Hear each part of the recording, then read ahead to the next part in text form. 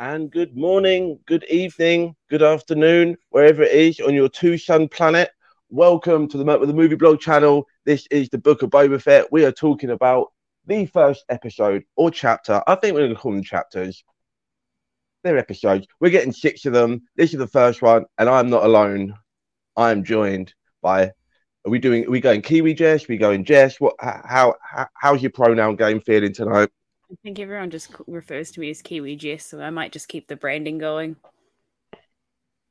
Kiwi. Yeah, we might as well. And if we're going to lean into that, we're going to lean into that on this of all shows. Yeah, I'd really like to be represented as a Kiwi for this.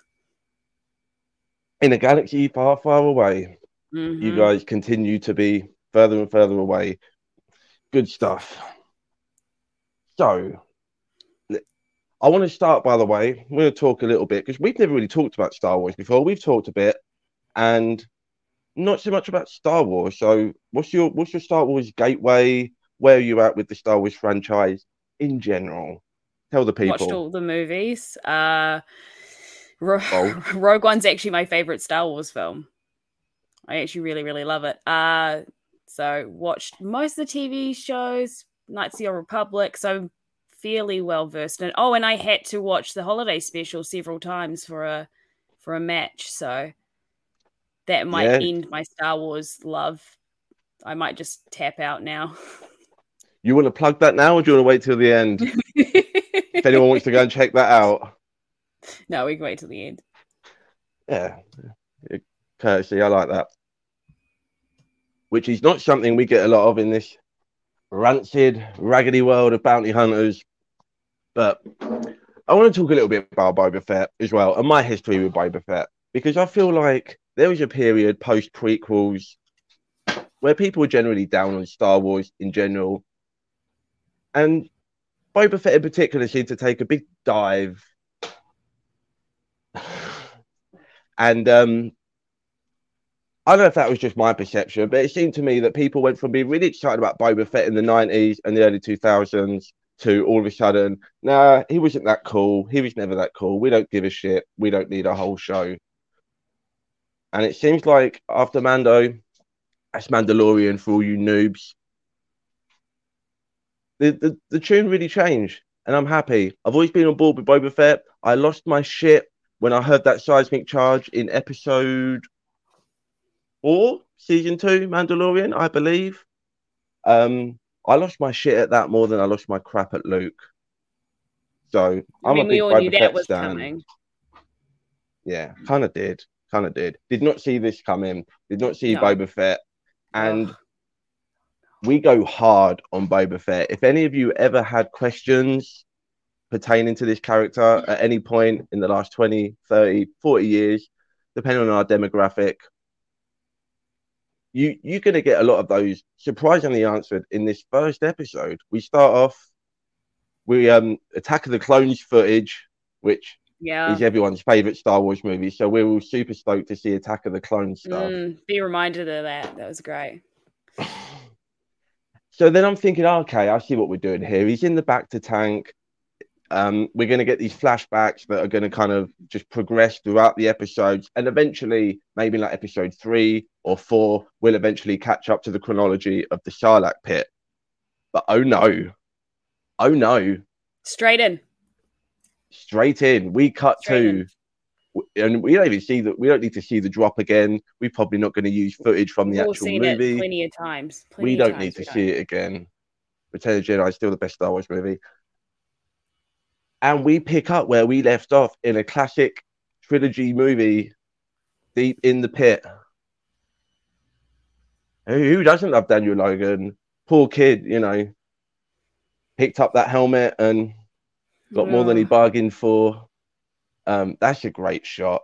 Like people say George Lucas can't direct. So glad they used it. Yeah, it's great.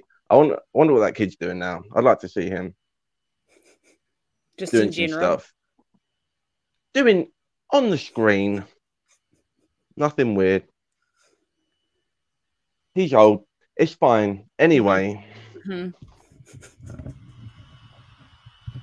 But yeah, we really set off with a somber tone Music is great throughout this whole episode. Really, really tense, really gnarly. Doesn't like it's even less Star Warsy than the Mandalorian music. I didn't get a chance to check who did this. From it. Yes. And here we go. We've got a resident Star Wars expert in the chat, and he did the voice for Boba in Clone Wars. So he was young Boba. I mean, he's young Boba. I mean, they're kind of one and the same. It kind of goes without saying. Hey, Ben, if you've got any useful Star Wars knowledge that you feel like we're not giving you enough of, please feel free to drop it in the chat. Speak to Danny. He'll tell you how it works. I love this Sarlacc pit portion, though, because it's a callback to one of the Legends comics. Yes, very much so. And I was surprised how closely they lean into that stuff. Because I mean, it's different how he gets out versus in the comic. I haven't actually read the comic, but I kind of get like the general beats of the stuff. But again, he mind melds with the Sarlacc, and there's this mental war that they have that he eventually overcomes the Sarlacc, and then he gets out of the pit that way instead. I don't see how that works on screen. Not just a pretty face, they know stuff too. We have multifaceted people on this channel over here at Merc the Movie Vlog, so we basically that means we take anyone. It's fine. Wow. So, do you always bring your guests on here and insult them? I find it better to do that before they insult me on my own turf. Josh doesn't protect me as much as I would like. Yay! Hi, Daniel. What's a Boba Fett? Okay, what you're going to do is you're going to mushroom. It only grows in humid places. So we've never once seen one of those mushrooms here in the UK. Is there like a grey Fett mushroom? We probably got one of those. But I digress. If you want to follow my culinary channel, you can go and visit me at Don't. It's fun. So the episode. There is an episode, and as I was saying, I'm surprised at how closely they kind of stuck to. Like the general consensus has been like, kind of based off of what happened in that comic. He claws his way out, flamethrowers, armor, grappling hook, all that stuff. And I really thought that they would just like go completely the other way if they were eventually going to do this stuff, which didn't seem like they were going to for the longest time. But they just went full fan service with it, and it works fine. It's not bad fan service. But we literally, we even get the Patton Oswalt reference of the gloved hand coming out of the sand from the Parks and Rec monologue. Exactly, Ben. See, Ben knows what I'm on about. Yeah. Maybe hang in there, Ben. There might be a slot going next week. We'll see how this goes. We'll see how we go. So, he gets found by the Sand People. There we go. Yes, this is great. Oh, this is some of the best stuff. Like a little insight into like the culture and the there's actual like a little like hierarchy within the tribes of the Sand People. Should we call them Sand People? I did hesitate. What would you call them? It's fine. Would we just call them Tusken Raiders?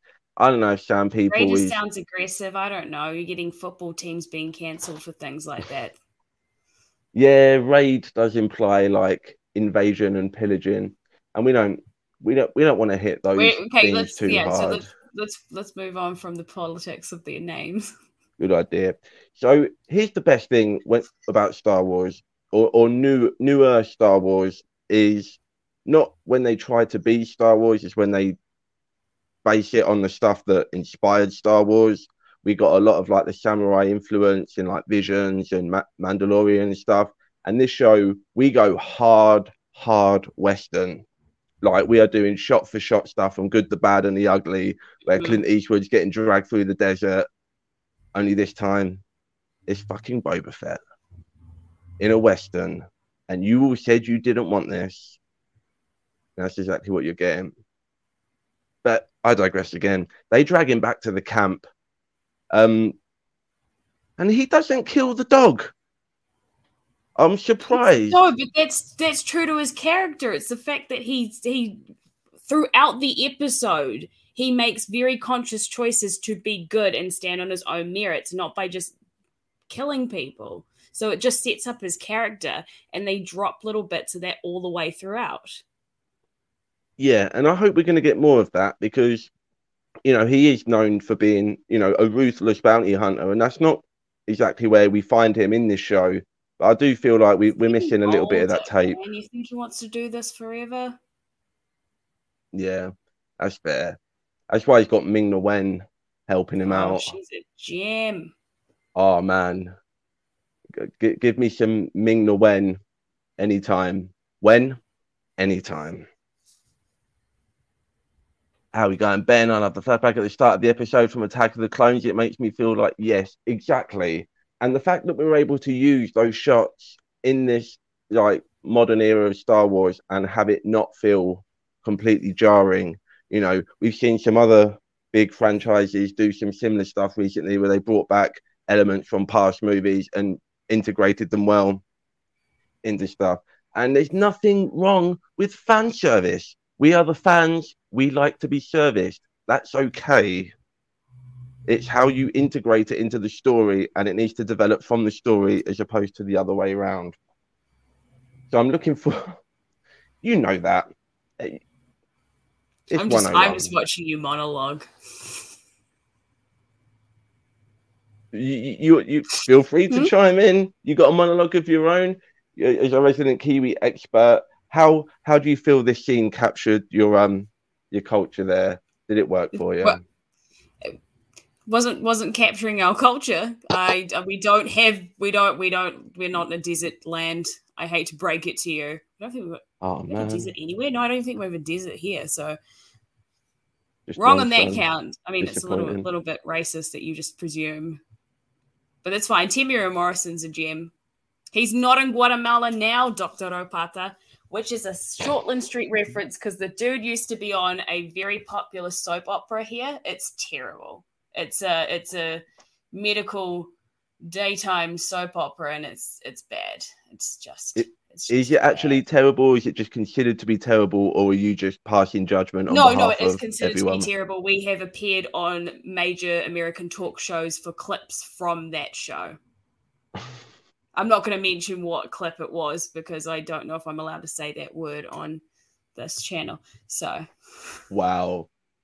YouTube algorithm is going to blow up. Everyone's going to be searching this obscure New Zealand soap opera.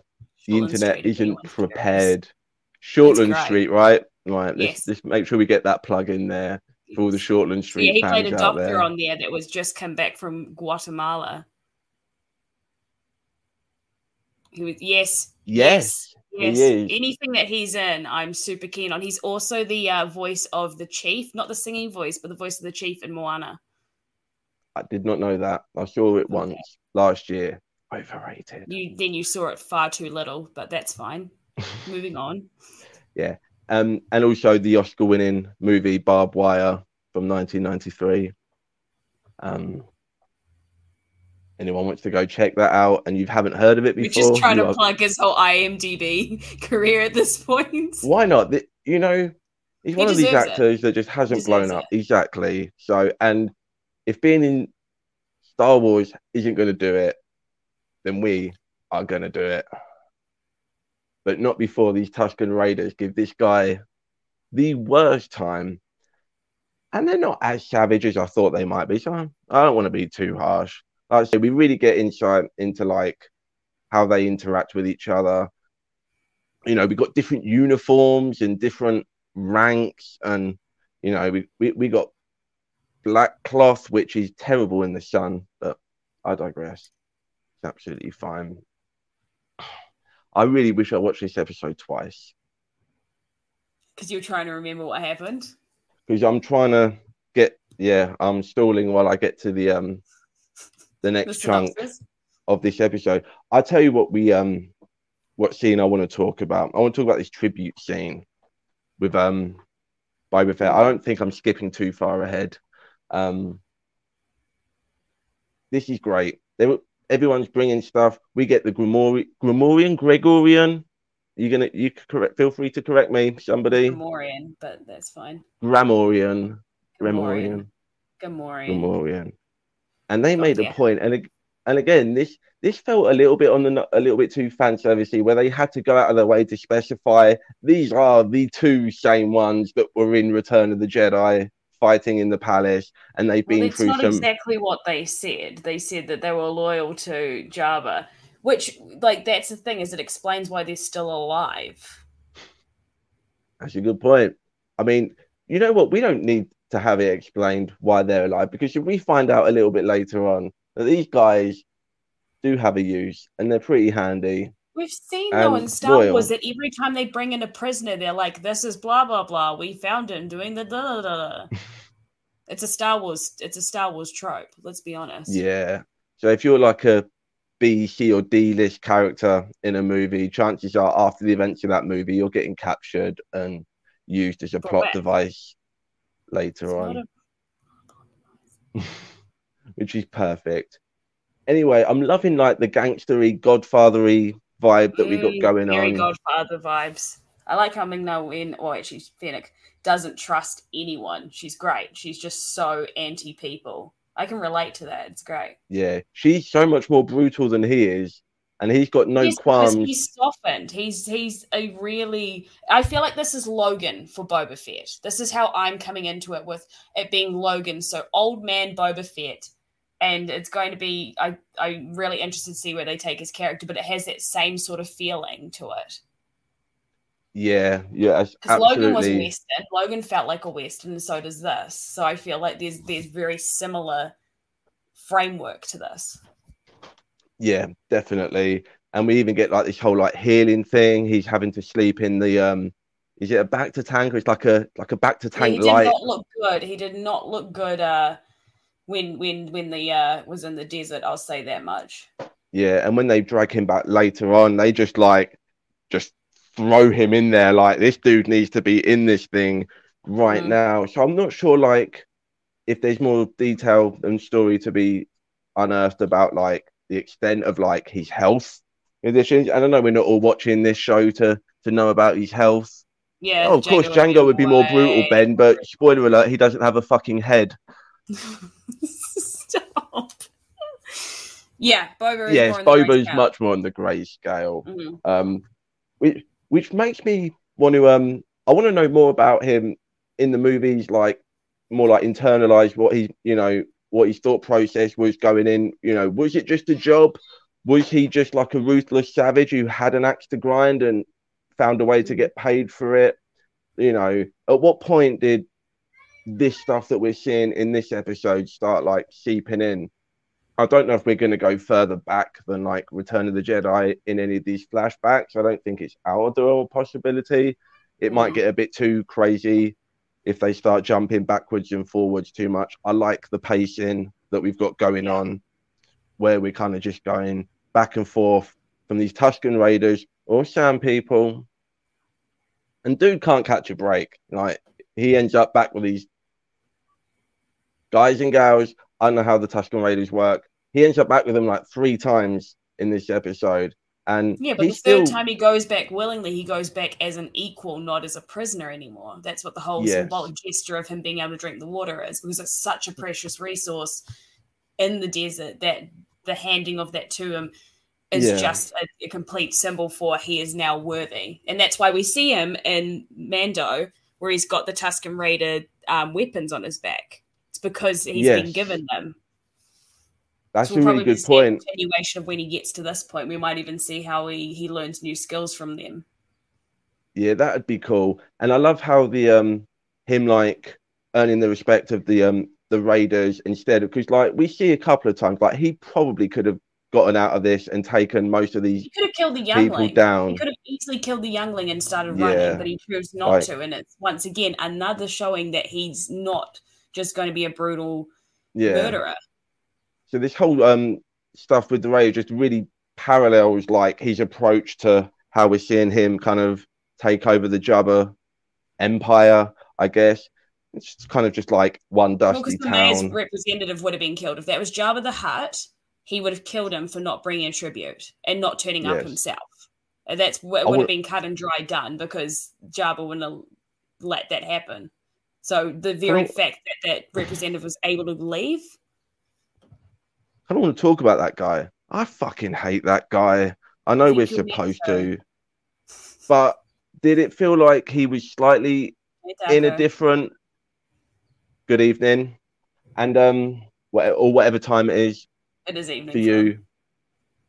I've been seeing taco memes all day. I've got to send you some of these things, man. Watch out. Anyway, there's one with balls in it. It's great. Okay.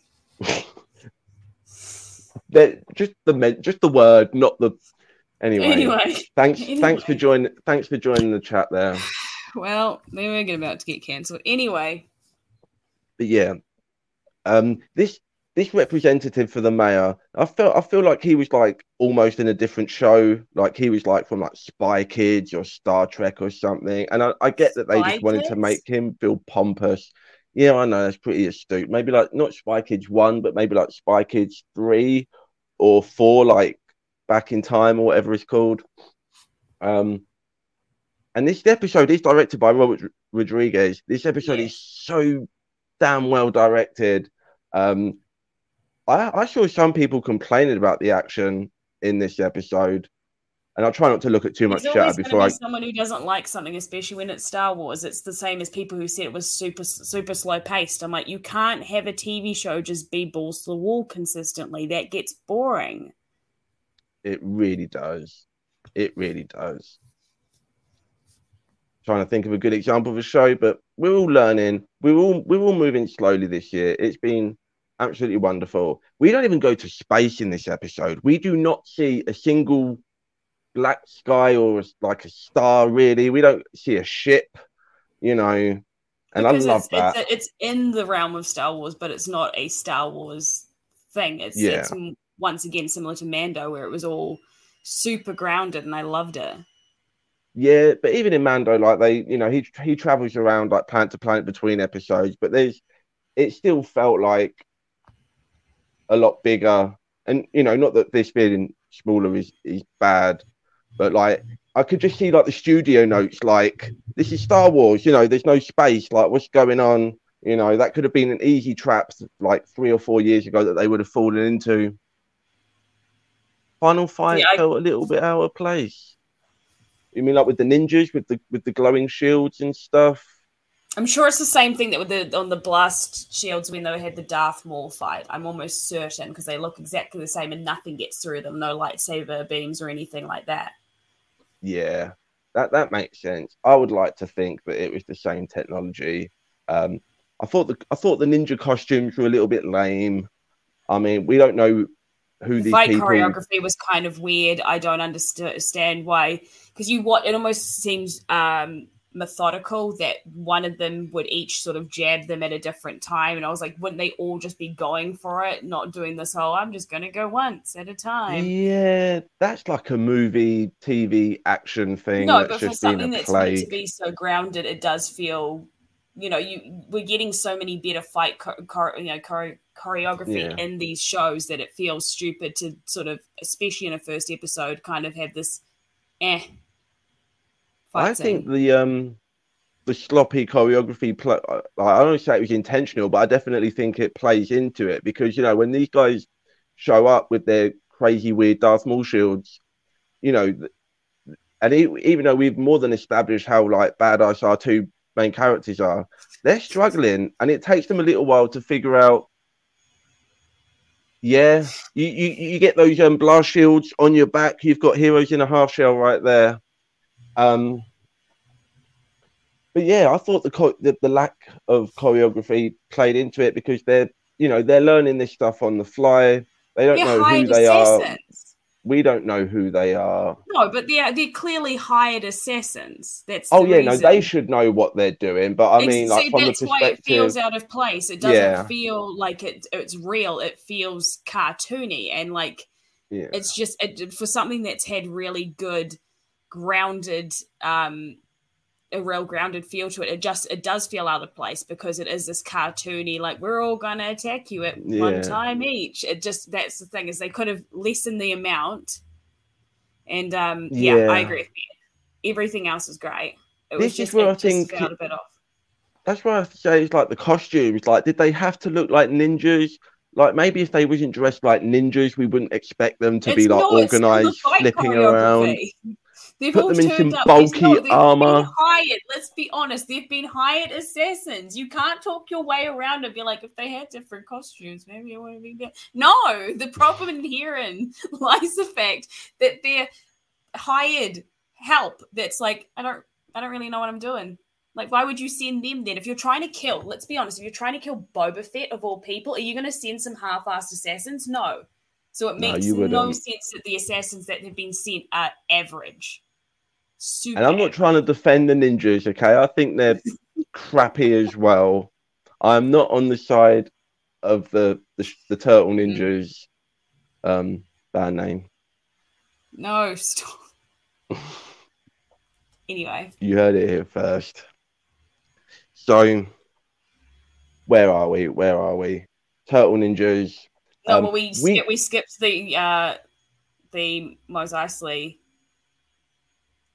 lounge. Well, when they're walking, called Sanctuary, the Sanctuary. Right, where they're with the big, where they give their helmets over, and they get filled up with the rebellion coins. You did watch the episode, right, Dean? I watched the episode. It's been a long day, everybody. I got Boba Fett out my ears. I've got Spider-Man out my...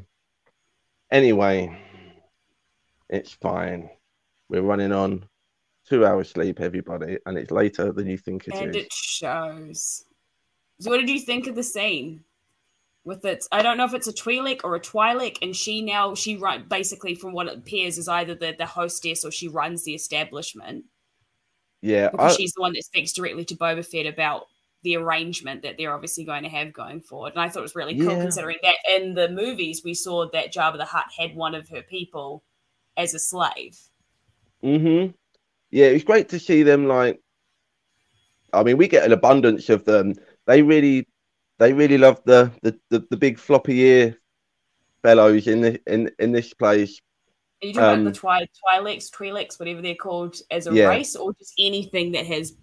Well, this is what I'm saying. I'm not sure. Are the Twi'leks all like different colours, or are they just really just leaning into this floppy ear prosthetic? They got. It's like every like 90% of the aliens in this episode just had the big tubey ears. I'm just like, can we have like did they? Because I noticed a whole bunch of other races. I mean, yeah, they're populated in the background, don't get me wrong, but just like in this scene, it just stood out to me because they just like, it was like on a conveyor belt coming up and talking to them. We got one with like big blue pecs. That were like there. That were like, there was a yellow one, there was a white one, there was a blue one, a green one, like. Are you making up colours, or did you genuinely see 4 different coloured ones? I saw all of these people crawling out of the woodwork. I'm going to go back and I'm going to count them. I'm going to screenshot them. I'm going to post them on Twitter. Bring it on. And maybe it plays into your point of like, maybe that's to show like, you know, Jabba the Hutt's, you know, not running this place anymore. So, you know, different kinds of people are being allowed to like live different kinds of lives and be free and all this stuff. And it just is a nice visual representation of like, you know, how things could be different with a certain popular bounty hunter in charge of. Yeah, well, he doesn't want to be carried in. It's the whole thing that he wants to walk on his own 2 feet. Yeah. And I'm glad they addressed it in the episode, because when they're all walking around, they're like, we got to go do this. You know, this was Jabba's territory. We've got to like make our presence known. And I'm sitting, I'm like, there's no fucking way Jabba was walking around this desert door to door knocking. And then 2 seconds later, they're like, yeah, Jabba didn't really do it this way. Fennec says like, you know, just leave me to do it. This isn't how Jabba did it. And then that ties back into when he says, no, I want to rule with respect. You know, not fear, which is again ties back into what we see with the Raiders, and you know, just wants a mutual appreciation and understanding, and hopefully that will create a more wholesome crime lord relationship. He's still a crime lord. Let's not forget that. It's absolutely not. I don't think anyone has. It's why he's been given buckets, like a helmet full of coins. No one just hands you that without you asking, unless you're involved in some shady shit. Let's be honest. And they're not all like respecting him. Like there's definitely a fear element still playing in. Like you can't get around it. You can't get around that. So I wonder if that's going to be an issue that's going to kind of be a reoccurring theme throughout this show, and nobody wants like the pacifist Boba Fett show or anything, but I'm wondering how much they're going to lean into that going forward, because that could be really interesting if they pull it off, and with how heavily they've leaned into the Western stuff and like all that moral grey area, the bad guys are just as shitty as the good guys. So I'm excited to see that moving forward. Then we got a terrible fight choreography sequence. Then we get a questionable fight choreography sequence. However, we get some chase sequence stuff in here as well with Fennec Shand. Some great parkour. Reminded me of Robert Rodriguez stuff like Desperado, but also like some of the stuff in Aquaman they was doing when they're like running through the desert on top of like the buildings and stuff, and we're getting like these really wide helicopter shots, and somehow that worked without like ruining the westerniness of it. New word, you're welcome. And yeah, I thought it juggled, a few potentially jarring tones and elements from Star Wars and like action movie tropes in general as a whole. Yes, and I mean, and the whole episode as well, but specifically this bit right now. I just love that Fennec told her that she needed to bring back alive, and she goes, "Cool, I only need one," and just kicks the dude off the roof. I thought the same thing because he doesn't specify. I literally said aloud, she only needs one. And as soon as I said that, she took him off the roof. I was like, there we go. She only needs one. I love her character. Yeah, she's great. She has a line early on in this episode where they're taking the tributes and Boba's like, I'm not giving them anything. Get them out of here. That's the end of it. And then she takes what he says and like completely paraphrases it. And she's like, you're getting the tribute of being allowed to live. Now get out, before we remove you. And I just love how she's just taking that, subtle authority and that urgency, and it just fits like with the character of like where she's just so much sharper. Yeah, but it also she does it so well that it doesn't feel like she's doing it to try and establish authority over Boba Fett. It's almost in support because she cares about him, and you can feel it in the way she always interacts with him. Is like, you should be doing this, and it's not because she thinks she's in charge, but she's almost cautioning him because she cares.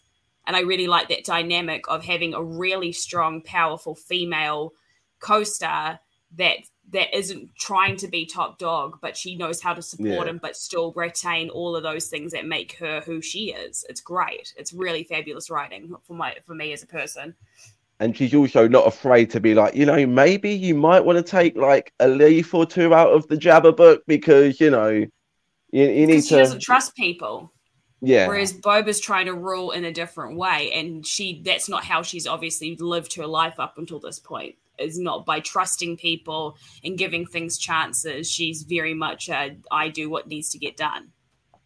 You think that's going to have conflict between these two characters in the show? I hope not. I get really sick of the buddying up system, and then something comes between them and breaks them up. It's such a tired trope at this stage. We saw it in Hawkeye, where it very briefly. And I like that it didn't drag on, but it was once again, still had to have that conflict of, oh no, something's forced us to stop being a unit. And it's like, could we just keep a really solid unit of people without having some forced drama or melodramatics? Yeah, no, I wouldn't want to see them have some childish breakup and montage in the rain in episode 4 or something. You're not going to get much rain there. Metaphorical rain. And so just sand, just picks up piles of sand, just rains it down. That's fine. That could be a thing. Anakin would hate that. was just going up in his robes, like all angles. Sandy from all angles. Mm. Just like Shmi. Anyway, I was doing so well. Really had a role going on. Anyway, my point is that I don't want to see them like just have like some lame like break up, get back together moment. But if we could just have some of that like moral back and forth between them, you know, like in season 2 of Daredevil, we get like some really great conversations with Frank Castle and Daredevil on the roof, and they just, you know, instead of ending the episode with a big fight scene. Yes. Yeah, he's already there, Ben. Did you not see him in this episode? Home. Yeah, he didn't get back home. Poor Finn Marco ended up in a galaxy far, far away. Could he become the whole planet? Just be like a big living planet. That'd be cool. But anyway, it sounds like the crossover event of the year. It's going to happen in our lifetime. We will. You think there's a chance we're going to get Sandman, the Sand Planet? Not specifically. Then what does he do? He's just a planet. Like, cool. Well done, mate. What do you want now? Yeah.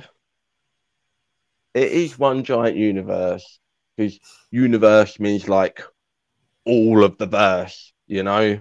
So that's good stuff. But they don't say in a universe far, far away. They say in a galaxy far, far away. So that is intriguing, because if there's just one galaxy, then there could be other galaxies in a universe. And it could be the Marvel Universe, and Sandman is just there, ready, waiting for his moment to Yeah, because we're on Earth. They're in a galaxy far, far away. It's not happening. If you're an expert on the old like Legends comics and stuff, isn't there like an Indiana Jones and Han Solo thing that they do? I was an expert. Like, let's not casually toss out Jess is a Legends expert. Jesus.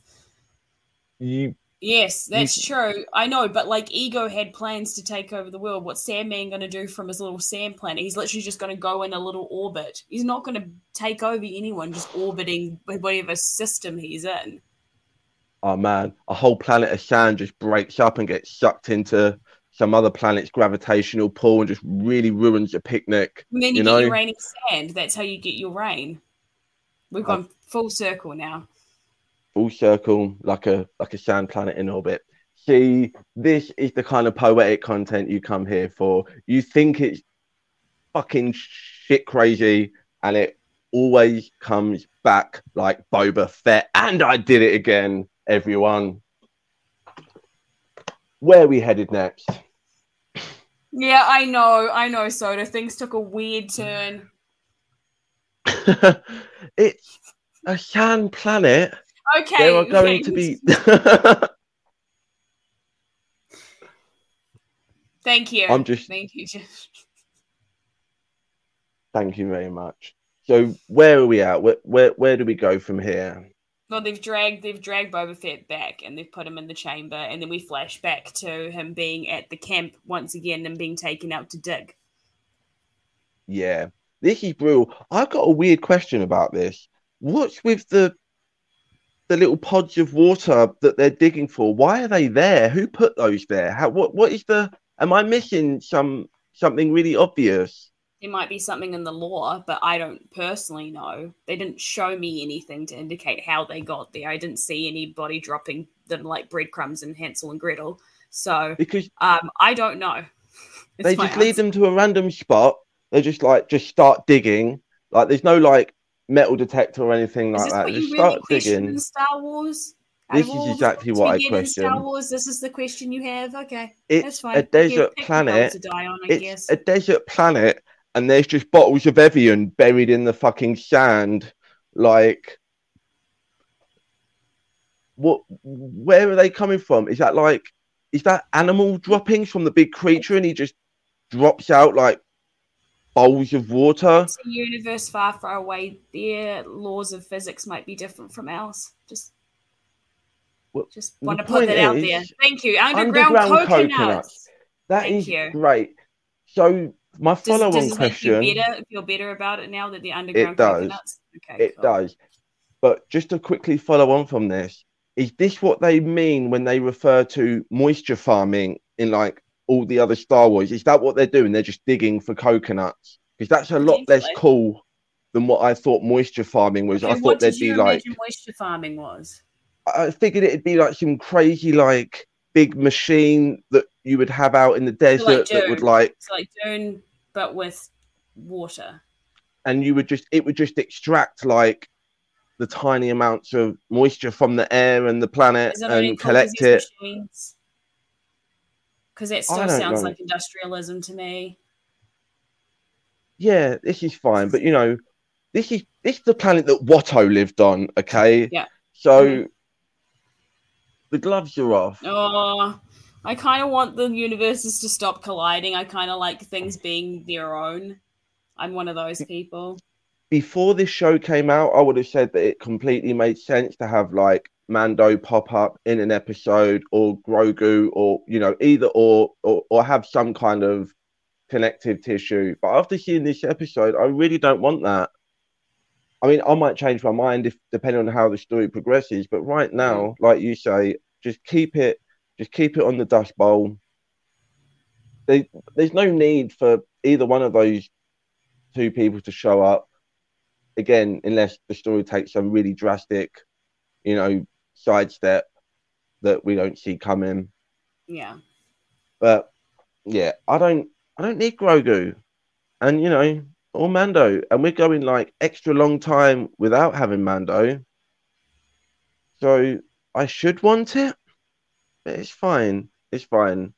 Maybe I think we've got a whole slate of Disney Star Wars shows coming the next couple of years. I think we're going to see it again a lot like what Marvel's doing. Instead of like just building up one big storyline, we're going to just have all these small threads that kind of just spread out over the galaxy or universe. And if they need to connect and it makes sense for different stories, like Ahsoka or this or Acolyte, whatever, to intersect, then they probably will, but they don't. Yeah, I think they should. I don't feel like they need to. Because it's the book of Boba Fett, and I get really sick of it having to be, we need to connect it to the main Star Wars franchise somehow. And it's like, we know who this character is, and I don't think, especially in a galaxy that big, how often are you going to just run into someone? Yeah, that's a fair point. It just like, I get it, but like, I'm perfectly happy with just having a Boba Fett show where it's just him doing his thing. Yeah, and it would be weird because if somebody else shows up in this, then we've then kind of got to backtrack and explain what they were doing at that time and why they had the fortitude to show up. So they didn't really show how Luke got to where he was in Mando. He showed up, took Grogu. Yeah, I mean, what is it? Is it the final episode of Mando that Boba Fett buggers off, or is it like the episode or two before, right? I can't remember. It's been a while since I watched it, but yeah, at the end of the day, Luke just shows up, and like I get that, but this is showing you, sort of little bits towards what was happening before he goes, like, because obviously they take his armor, and that's potentially how his armor ends up with Mando Cobb. So it's what, and so it shows you all those little pieces that take him to that point, and this is almost a continuation, and it ties into Mando in that way, and I prefer it to stay that way. Okay, so that's how Mando got that armor. Cool. Yeah, it's just like background context as opposed to like somebody having to. Yeah, I don't need to see them flash to a Mando flashback for me to be like, oh, okay. Yeah, that would be weird. That would be really lame. And that's what a cameo would be, is just on the nose.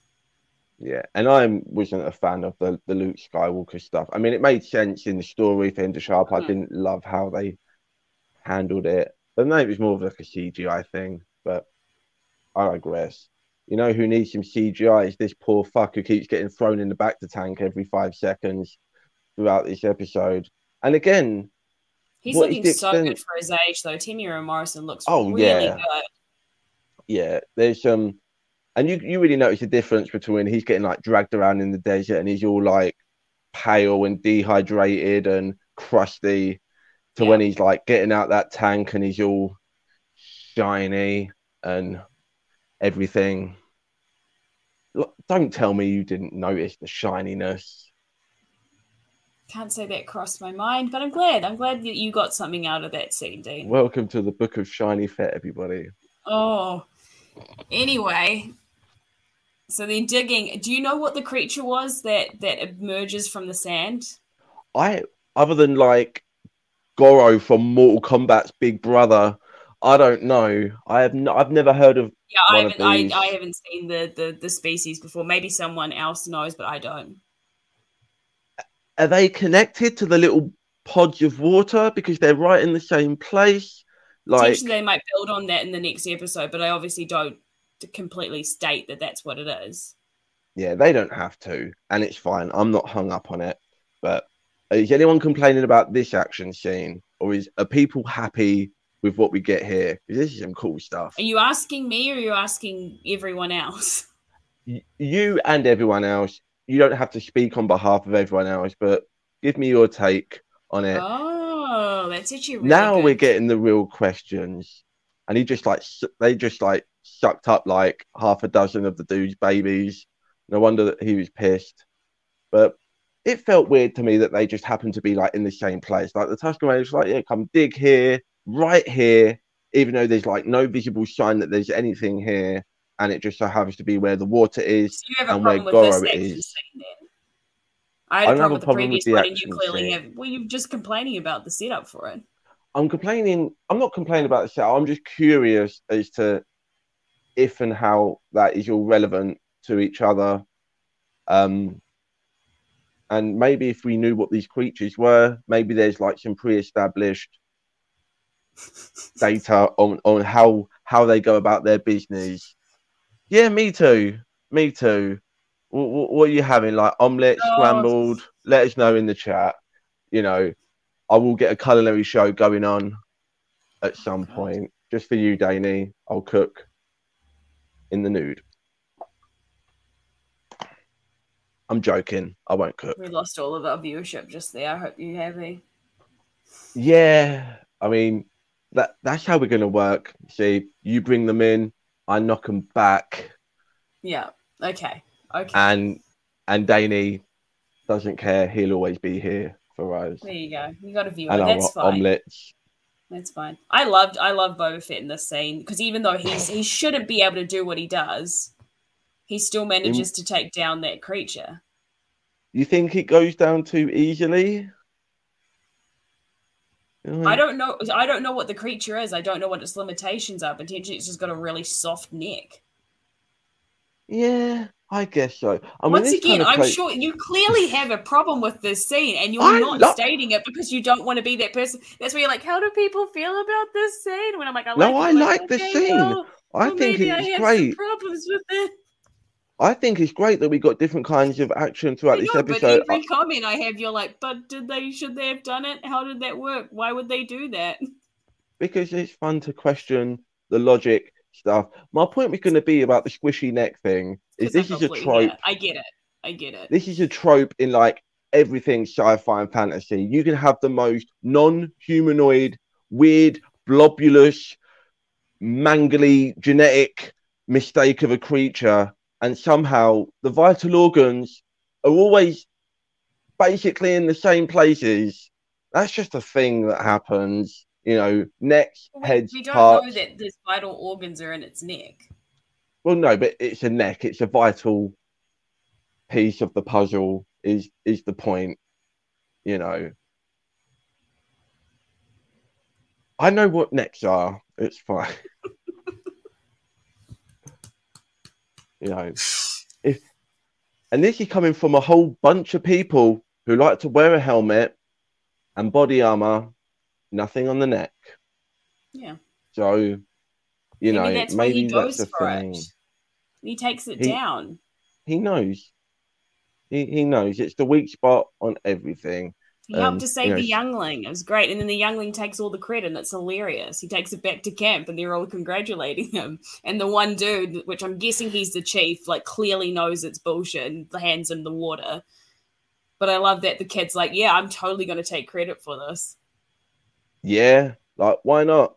I mean, again, not only does that kind of like show like, you know, more just like the dynamics between how these people live, but just really shows some personality. And we got a whole bunch of that in Mandalorian as well, with not only the Tusken Raiders, but like the what are the little hoodie fellows called? The Ewoks? not they're not Ewoks, they're the other one, the Jawas, Oh, there you go. and how we get got it. It's in there. So yeah, that's my favorite stuff. It's just the cultural, you know, interpersonal stuff, and with no dialogue. You know, Yeah. we don't know. Well, I mean, there's kind of dialogue. It's not really in a language that we're aware of, but you know, they're communicating with each other. Yeah, because it's well acted. You can tell the intent, and sometimes that's the whole thing. Is body language is more than what you say sometimes. Yeah, and again, like it's not only just like body language acting, but through like that level of like costume and prosthetics and stuff. It's really quite impressive. There's a serious art going on there, and I think like it must be like a lot of the same team that worked on Mando. And I remember seeing on the behind the scenes stuff that they did, where they did have like all these like body language experts and like, you know, people who did like Makaton and different like, you know, visual languages and stuff like this to kind of come out and really flesh out all of these races, which, you know, could have just been so easy to just throw in, you know, it's a Tusken Raider. It's not on Duolingo yet. Okay, get it up on Duolingo. Your girl will try to learn it. Yeah, you know, I'm only half Tusken on my mum's side, and we weren't allowed to speak it in the house growing up because my dad was a hardcore Empire nut, and it was just a no-go. How did it work? It didn't, but you got me. Moving on. Where are we moving on to? I keep getting distracted. We're at the end. He's been handed the water and it's done. Gives him the water, and we just cut to black. Sometimes I don't mind this. It's a good place to end. Is that handing over and you realize that he's now an equal for them. He's unchained. His chains have been broken. He hasn't been chained up again, and he isn't being led into camp like he would have been, or guarded going into camp. He's treated as one of their own. Yeah, he could have just slaughtered this whole little town or village and just carried on about his business. Same as he could have just walked into all those bars and businesses later on in the episode and just rocket launched the hell out of the place and done things that way. And we're all glad that he didn't. I'd like to think. Well, it's not who he is. Otherwise, we're just watching a whole mercenary show. It goes back to that thing at the beginning where I was saying. Exactly that. We cut to black, everybody. We don't know where we're going from this point.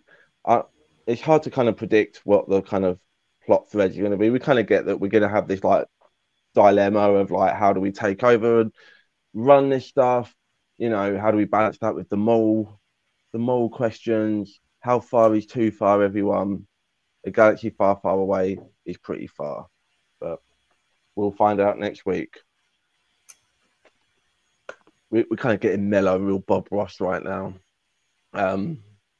Any final thoughts on the episode before we wrap this thing up? No, I enjoyed it. I don't think that every first episode has to be a powerhouse. I don't understand this whole... I think a lot of fans are far harder on Marvel and Star Wars TV series than any other sort of franchise. I think that they think that the first episode has to be perfect, otherwise it's not worth watching, and it's kind of stupid.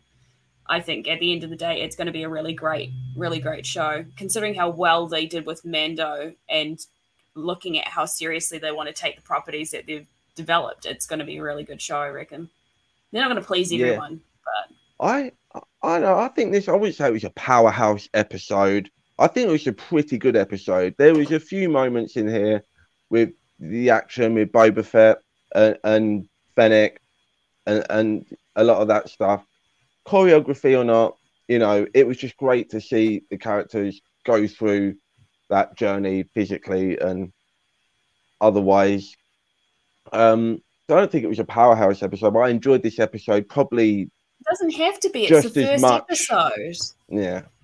But if every episode is as good as this episode for me, then that will equal Mando or any of these other shows that we've been getting from Marvel, DC, Disney, otherwise, whatever. Can't watch the DC show, guys, because we're not allowed HBO Max. Get on it. On that note, wrong show, but it was in my system and now it's not. Stay healthy, everyone. You can't be a ruthless bounty hunter your whole life. You got to relax sometimes. Anyways, why don't you tell the people where and when they can find you? What do you get up to? What's going on in Kiwi land? So yeah, you can find me at Kiwi_Jess_ on Twitter. So we recently, the other day on the 27th, had a Star Wars match where we did the Star Wars holiday special. We had a bunch of Star Wars competitors. We had Thomas Harper, Alex Damon, Gold Leader, Marie Wilson, Zach Burkett, Adam Witt. It was a really, really fun time, and I highly suggest if you haven't seen it, go watch it. Then this Saturday, so the 1st, we're having Let's Talk About Star Wars, where we're playing the Alien game. So that should be a good fun. And then I'm also on a show that we're just launching called Northern Unwind, where we chill out and talk about movies and play games and just hang out. And that's on the 2nd. So that's where you'll find me. But it's over on the Northern Entertainment Group channel because we've rebranded from Schmoes of the North. That was a mouthful. That's what they have rebranded. They've got all kinds of great stuff going on. Past, present, future. It's going to be a fun time. Meanwhile, you will find me on Tatooine trying to find the nighttime and the shadows that ensue. They've got to be out there somewhere. I'm fine, everybody. I just don't have anything else to promote, and I'm trying to make it fun. Was that fun? I hope you've had fun, Jess. I hope everyone in the chat has had fun. Thank you, everyone, for chiming in. I didn't see any of you guys in the chat for any of our other shows. I wonder what the difference is, everybody. But let's not rocket pack any egos, shall we? I'm Dean Lewis. Catch me on Twitter at DeanLewis2099. Don't forget to click like and subscribe on the Merc with the Movie Blog channel, and we will see you next week for Chapter 2 of the Book of Boba Fett. Peace out.